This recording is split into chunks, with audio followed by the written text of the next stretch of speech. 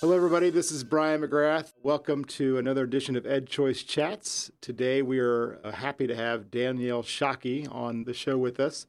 She is currently the CEO of Girl Scouts of Central Indiana. Prior to that, she was the Deputy Superintendent of Education for the state of Indiana. And prior to that, she spent 16 years as a principal in public schools in Indianapolis. And prior to that, she was a friend of mine. Danielle and I went to school together, and we're happily got to reconnect a few years ago, kind of on our professional paths. And it's been great to have her in my orbit again. So Danielle, welcome to the show. Great to chat with you today. Thanks for having me, Brian. I'm excited to kind of chit chat a little bit about what's going on in education with you. There is plenty going on in education, and that's why we want to talk with you today. I want to kind of take you back a few months in a pre-COVID world, which is hard for any of us to remember, I think. But back in February, we had an event that you attended, and it was in Florida. It was fabulous. We were all together like real people want to be. And we talked about the kind of infrastructure needs that education will need going forward, assuming that there'll be more and more educational options for people, say over the next decade or two. And you were an attendee in that event and a great participant. And I just wondered if you could kind of harken back to that and tell me any recollections you have of that, and what the event was like, who was there, what you learned, what you thought of it. So as a takeaway, and I still feel this very strongly as the participants and I have now connected in other places professionally, whether that's following each other on LinkedIn or reading blog posts or, just other ways. I think what strikes me the most is there are so many bright spots. And so I think sometimes when you're in your own space, your own city, and you're figuring out what to do next in terms of opportunities for children, for education, where we're headed. And I think sometimes you get a little downtrodden. That was such an uplifting experience to talk to people who have had, like I said, successes, people who are fighting the good fight, and they're seeing, variety of things going well. And so that's what I thought. I left feeling so uplifted.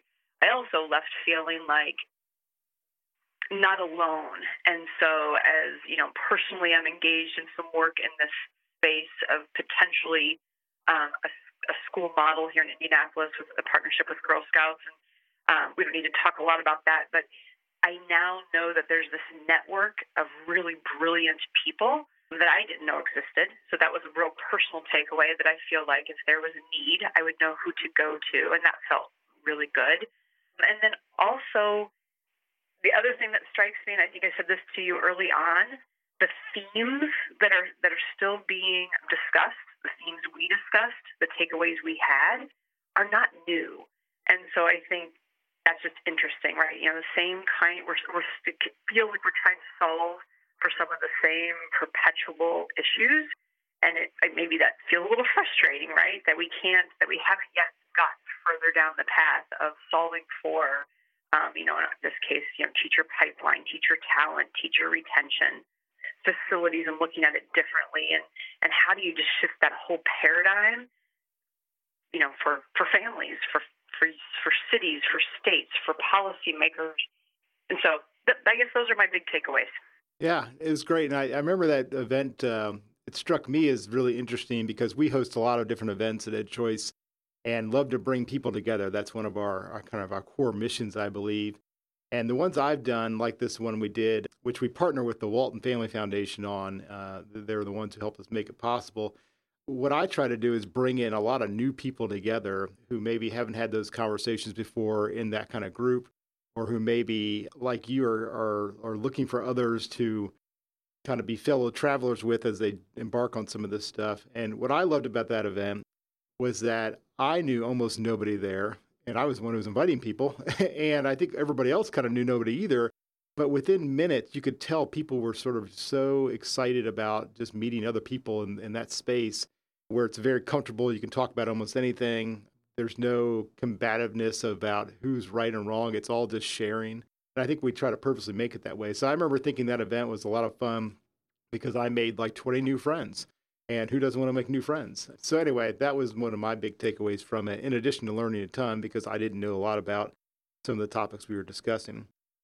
So let's dig into those topics just a little bit. And we covered purposely the idea was we would talk about transportation, facilities going forward, and teacher talent pipeline. Let's focus on the latter two there, teacher talent and facilities, because I think those are things that, especially now that we're all living in a different world than we were just those 6 months ago, those things are critical. So what can you tell me through all your experience, both before, the kind of the COVID world and now after, about sort of the teacher talent pipeline and the challenges there within? I mean, is there really a teacher shortage? What do we do to address it if there is? What are the biggest challenges of getting people to become teachers in the first place? Is there really a teacher shortage? That's a great question.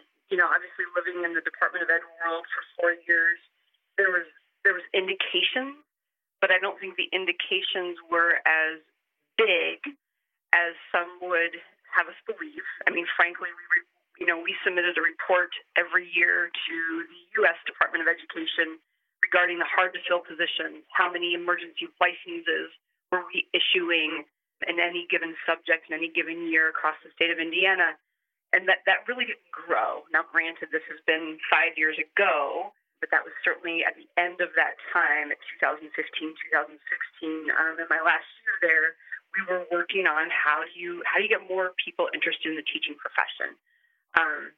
And so that's absolutely important, getting more people, more talented people.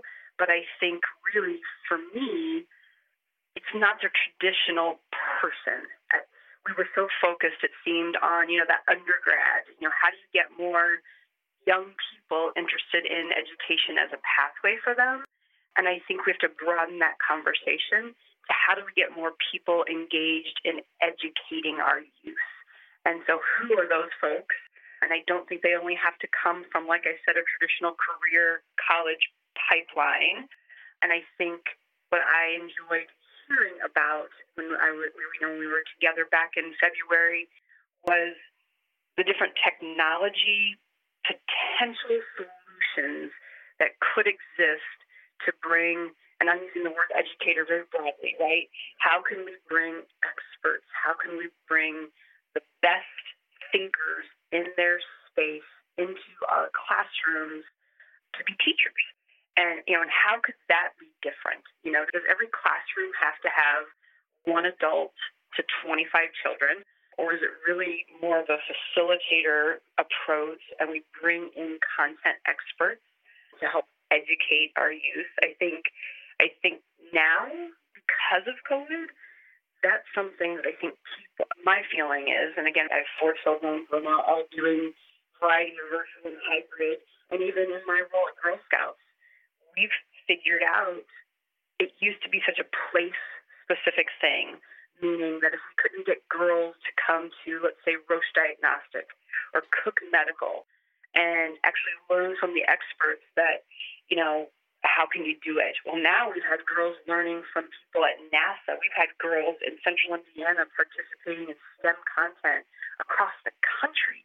And so I think potentially what COVID will help us all see is that space is less of a barrier. And how can that potentially impact the educator pipeline? And I know it's maybe a way longer answer than you're looking for, Brian, but I have a lot of thoughts there. I just think there's a lot of potential that now people might be more interested in innovative education solutions. No, it's a great answer. And I think it's one that, this is a topic that can go on and on and on forever. Because one of the things that came out of that meeting and that event was the idea that we should find a way to, and you alluded to this, but like take our rock star teachers, take the best teachers and leverage their skills better than we do now. Like sometimes, I have 3 kids and you get your teacher assignment at the beginning of the year and you're like, great, I got a great teacher. Mr. Vincent, what a great teacher. Wouldn't it be great if Mr. Vincent could teach more than just my kid and his 20 classmates? So how do we do that? And that's one of the things that came out of this meeting was people were throwing out ideas about how the technology would allow us to do that.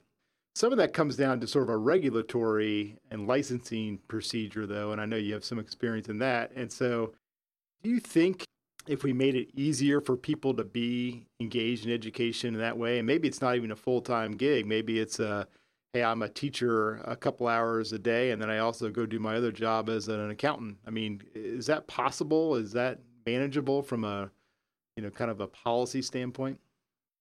So then again, this is just a lot of my own opinion, but I also sat in a lot of state board of education meetings where this was a topic often, teacher licensure, and in that time, again, that I was in that role in those 4 years, there was continued legislative change being made that was allowing for what I would say would be a broadening of opportunity.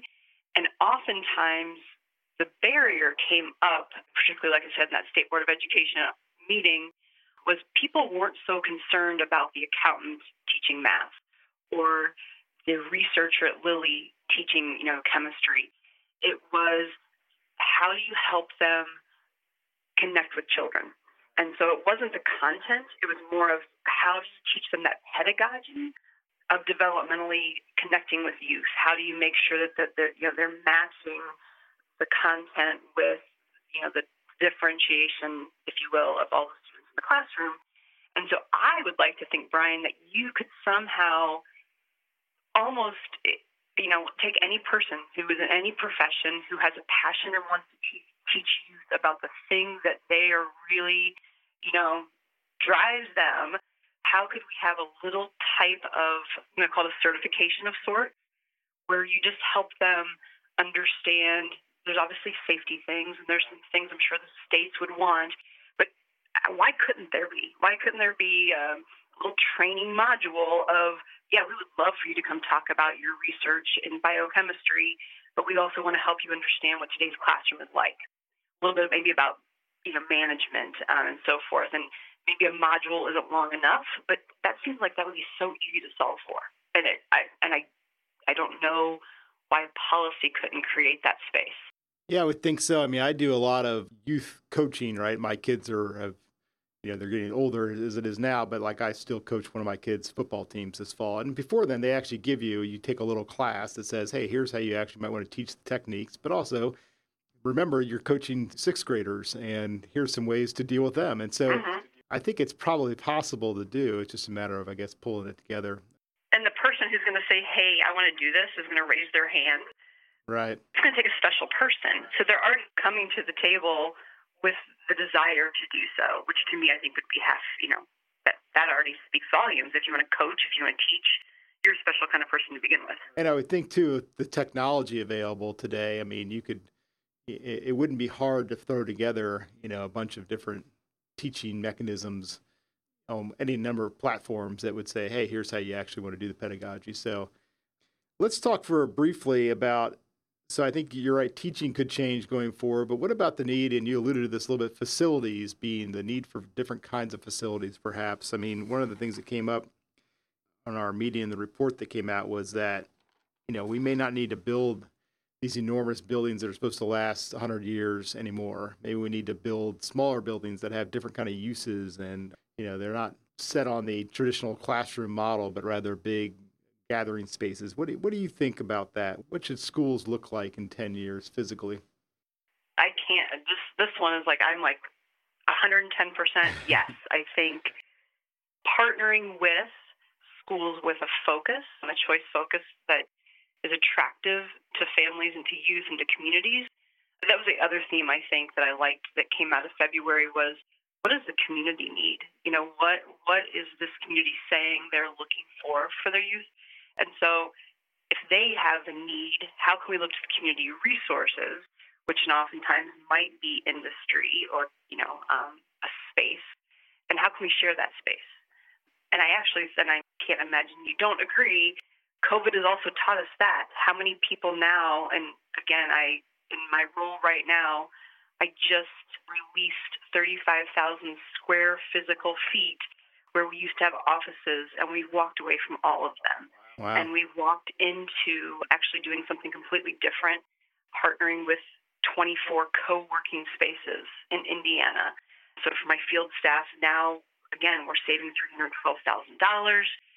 Field staff is closer to the people they serve. We're working smarter in that way. So again, I'm just one little teeny tiny example, but so many people I'm talking to are like, I don't need this big building anymore. And so I think education is the same. I think, there's micro schools, there's learning pods. I think, again, I think if the choice movement doesn't take this moment in time of COVID and families, I mean, how many families also, I mean, just following in my own neighborhood, have opened up their eyes to, because they're not happy. They're not happy with the hybrid, or they're not happy with the virtual, and they're starting to look around. And I think in that looking around, they're recognizing that, gosh, education looks a lot of different ways, and I don't know that they knew it before.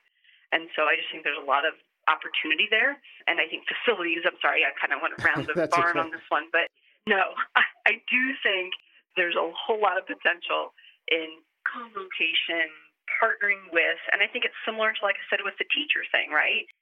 How can we, let's say we do co-locate in tech park, a micro school of sorts, or a couple micro schools in a larger space.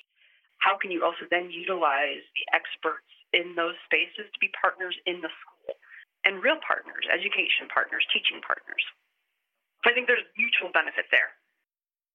Yeah, I think you're right. One of the things, I'd be curious your thoughts on this. So one of the things that I've noticed in my years of being in school choice is that one of the places we have not really cracked the code is in suburban communities. And I don't know if it's because they think they have it so good, and now maybe they're realizing that it's not as good as they thought, or if it's this sort of physical thing. Because my kids all play school sports, and the facility, the football field, the basketball arena, the whatever, the baseball stuff is a big part of the community.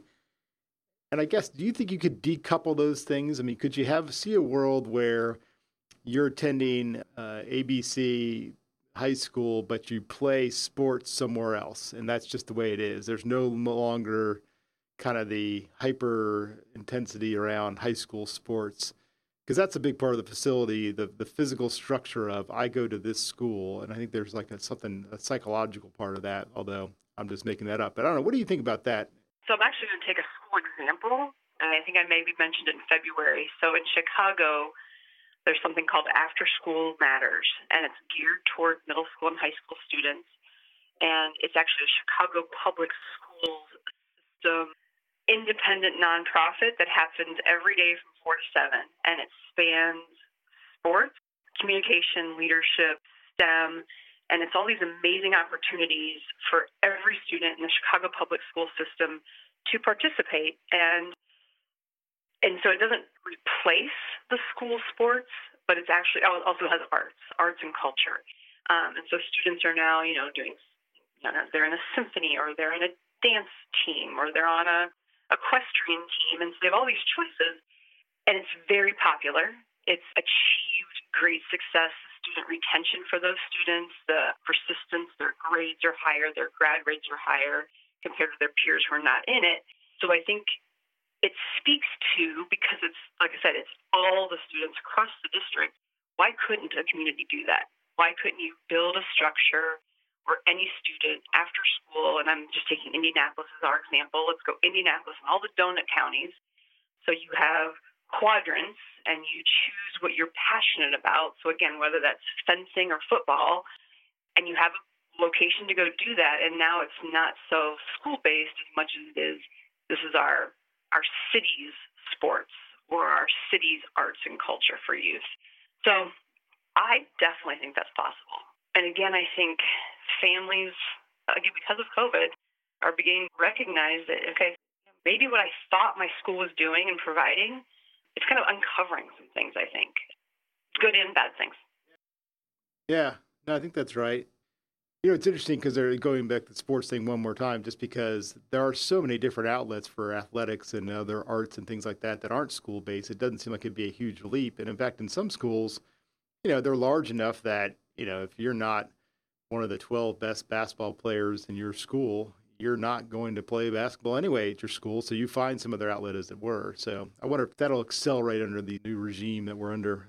We talked about it. We didn't mean to talk about it at the event, but technology came up a lot. I mean, it wasn't a formal topic, but of course it's intertwined to all these things. But what do you think we're learning about the role technology can play in education going forward, both kind of the promise and perhaps the perils of it that we're all living through right now? But I mean, how do you see that shaking itself out over the next couple of years? I think we've uncovered the inequities in access and opportunity that I think we had to solve for, or we are still kind of probably in the throes of trying to solve for all of our students. But I think we'll have found that we can figure it out. So I think that's a promising practice that's come from this. I think we've probably uncovered, and maybe a little self-reflection from the educator space, that there's probably a lot of educators who suddenly realized, oh my gosh, I don't know half of what I thought I did. I didn't really fully understand how to create an asynchronous classroom for my students. And so I think hopefully this has accelerated the educators' desire as well as awareness that they really probably need to step up, because our students, our youth are so, I think, far more advanced than we are as adults in this tech space. So I hope that is a positive that comes from it. I think on the flip side, I worry. I think what I've recognized, and again, some of my peers, my neighbors, my families, my community, relationships and education are going to continue to be really important. And it's hard to build a relationship behind a computer screen. So I think that's something that I think we still have to solve for. You can be the best teacher in the tech world, behind a screen, but children and I think even the adults are still craving that connection with people. So I don't think it's going to be the only solution, but I think we've probably are learning a lot of lessons. Yeah, I think that's right. I mean, I've seen in my own children how they've reacted to the virtual, hybrid, in-person world, and true to form, to my core belief about education, one of them has done really great with it. One of them has done just fine, and one of them is struggling mightily. And they have the exact same technological resources available to them at home. They have a dad who does not know how to do any of it, so it's not like one of them's getting more help than the other. But it's just been fun to watch. I mean, from a weird kind of scientific way. But now we have to, as a parent, get more engaged and try to figure out how to solve for the one that's not doing well. But anyway, so you're now in the role of CEO of the Girl Scouts. I know you're still interested in education. There are no former educators. I think once you're in that orbit, you never quite leave. But what do you see the role as a group of the Girl Scouts, like the Girl Scouts, being in education going forward? If you're going to have an educational ecosystem that has many more players in it, it's not just the traditional school down the street. It's online. It's all these different things. What do you think Girl Scouts or other groups like that, what can they do to make the educational experience in their communities better for everybody? I think it takes a collection of organizations like the Girl Scouts, like After School, you name it, arts across the gamut of opportunities to really come together and put together a system where all students can access it equally. And I think, because right now, all of us, youth sports, youth activities, youth programs, are vying for the same hours of time. And there's a disadvantage of access that I think is hurting our youth. So, and I'll just give you a real example. Talking to Indianapolis Public Schools about a year ago, they said to me, we have no mechanism to right now know which one of our schools have Girl Scouts in them. And they weren't saying, they were saying there's a value to Girl Scouts, but they didn't have a mechanism to know where the pockets were, where there was no opportunities for youth. So I think what will be really important moving forward is for the youth-serving organizations to partner with their communities, and whether that's through the school or the community in general, like I mentioned the Chicago model, how can we all come together and put together this repository, catalog, whatever you want to call it, of these are all the youth opportunities that happen after school and on weekends, from free to low cost to whatever, so every family can access it. I think we're a great corollary. I always say this to my superintendent friends. What I can provide in the Girl Scout experience, and I can't help but talk selfishly, a school district would be challenged to put together as many opportunities for their youth, just because we have a whole staff of people who are going out and building internship program partners with leaders across the state. And so let us be that partner. Why do they have to solve alone for the college and career readiness pathways and the opportunities for internship and externship and networking for students? Why can't we lean on each other? So I think there's a whole lot going on in the youth serving space that if we could come together, would be really great for children. You're absolutely right. I mean, I've been involved in, I don't know how many conversations recently, but it's people from our community saying, "Hey, we want to do this cool thing," and then you go, "Great! Hey, you know what? They're kind of working on a similar thing. Let's kind of collaborate at least a little bit." It doesn't mean there has to be one big, Hmm. one big effort, but it can be like, "Hey, you should at least know what Girl Scouts is doing because they may be able to teach you something." And you can share resources or at least share ideas and whatnot. So I think that's great. It may be one of the best things that comes out of this whole experience is that a lot more people will engage more directly rather than just saying, "Hey, we support this conceptually. Here's some money." They might actually jump in the game themselves. Let me kind of wrap up with two kind of questions for you. What do you think ultimately the biggest change will be in K-12 education over the next decade? Wow.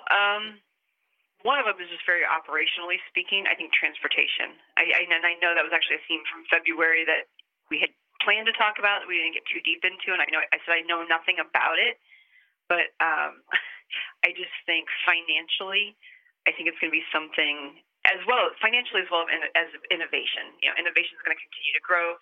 Finances are going to continue to be challenged. I think it's going to be something that's going to change a lot in the next decade is transportation and what's expected of the system, the community around getting students to a space. And I really hope, it's hard for me to answer this because I have a lot of hopes that would happen in the next decade, but I don't. Hope is a good thing. Right, Let's all get all the hope we need.